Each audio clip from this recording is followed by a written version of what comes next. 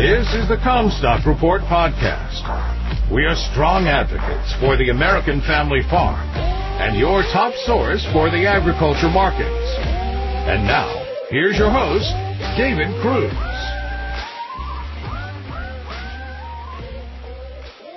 This is David Cruz with the Comstock Report. An election year rally comes next. This report follows the one aired in early December when I forewarned of the anticipated March 1st John Deere low. Today's low, after turning from red to green, is good enough to qualify. I personally do not use the kind of basis contracts that have gotten the commercial corn market in trouble this month, as March contracts were priced this week. I have also argued against using price later contracts, otherwise called no price established contracts, which also have automatic trigger pricing in August if farmers do not act first. Farmers collectively fail to act on pricing these contracts until expiration, which the commercial trade is able to use to their advantage in predator fashion. That is why John Deere February and NPE expiration August lows are so common. Farmers in general fought the corn market this year, storing and holding more corn than usual. With a building carryover, that is asking for trouble. Commercials know that they will eventually end up with what they need without having to bid for it, with spreads going to more than full carry in the market. Last year, the crop insurance guaranteed price was $5.91. That was a good price, good enough to incentivize farmers to add acres to the 92 million that they initially said that they were going to plant in the March intentions report. They planted 93.85 million, which was the core mistake that resulted in the burdensome carryover that we have now. Many advisory services are only 30 to 40% sold on old crop corn, so farmers have many bushels that are currently still unpriced, exposed, with no further offsetting benefit from crop insurance. This, of course, is a body blow to 2023 crop profitability. Will there be ARC payments? Most farmers have elected ARC over PLC. These are set by county yields against the marketing year average price. They're not determined until June or July. Reference prices are set too low to fill the void. The crop insurance guaranteed price being set this month will be one heck of a lot lower than last year, discouraging planting corn. However, there are no good alternative crops for most. To get back in the game, bulls will need to see a sharp reduction in planted acres and then some weather threat to the trendline yield emerge. Not expecting much help to the balance sheet from the demand side. The cattle herd is still shrinking, cattle and feed numbers will eventually decline, and if and when the U.S. drought ends, heifers now going to feedlots will stay with the herd as replacements. We will likely see feedlots feed fewer numbers to record market weights. As to the pork industry, losses have been severe and sustained long enough that the industry is not in any shape to grow numbers for a while. We would not expect help from corn demand from livestock feeding. Exports depend on what happens elsewhere in the world.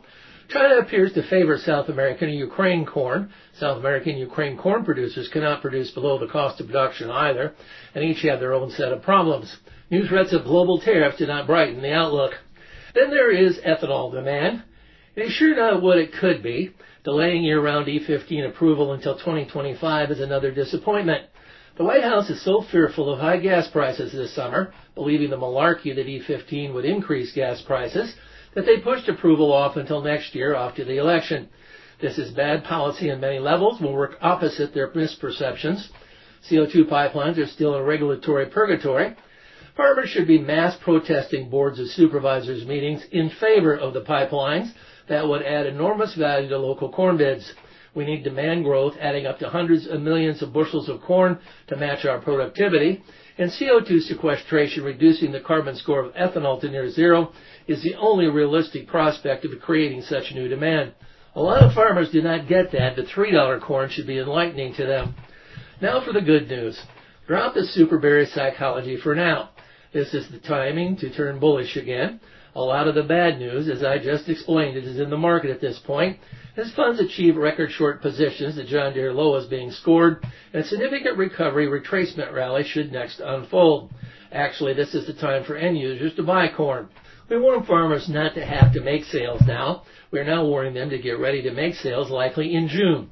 That is when we will finish old crop and intend to get a good start on new crop sales. There are reasons, both fundamental and technical, for a retracement recovery near $5 in both old and new crop corn. I like at-the-money July calls in both corn and soybeans. Soybeans may eventually trade, as bears say, to $9 a bushel, but they have historical election year potential to rally $3 first. It is an election year, and both corn and soybeans have historically had good potential for election year rallies. Starting from the depths of the John Deere low, historical election year rallies show potential to exceed expectations. You've been listening to the Comstock Report. For more information on marketing opportunities, contact us at Comstock.com or call 712-227-1110. For a more complete version of the Comstock Report with hedging strategies and trade recommendations, subscribe on our website at Comstock.com or reach out to one of our risk management specialists about how we can help you protect your profits.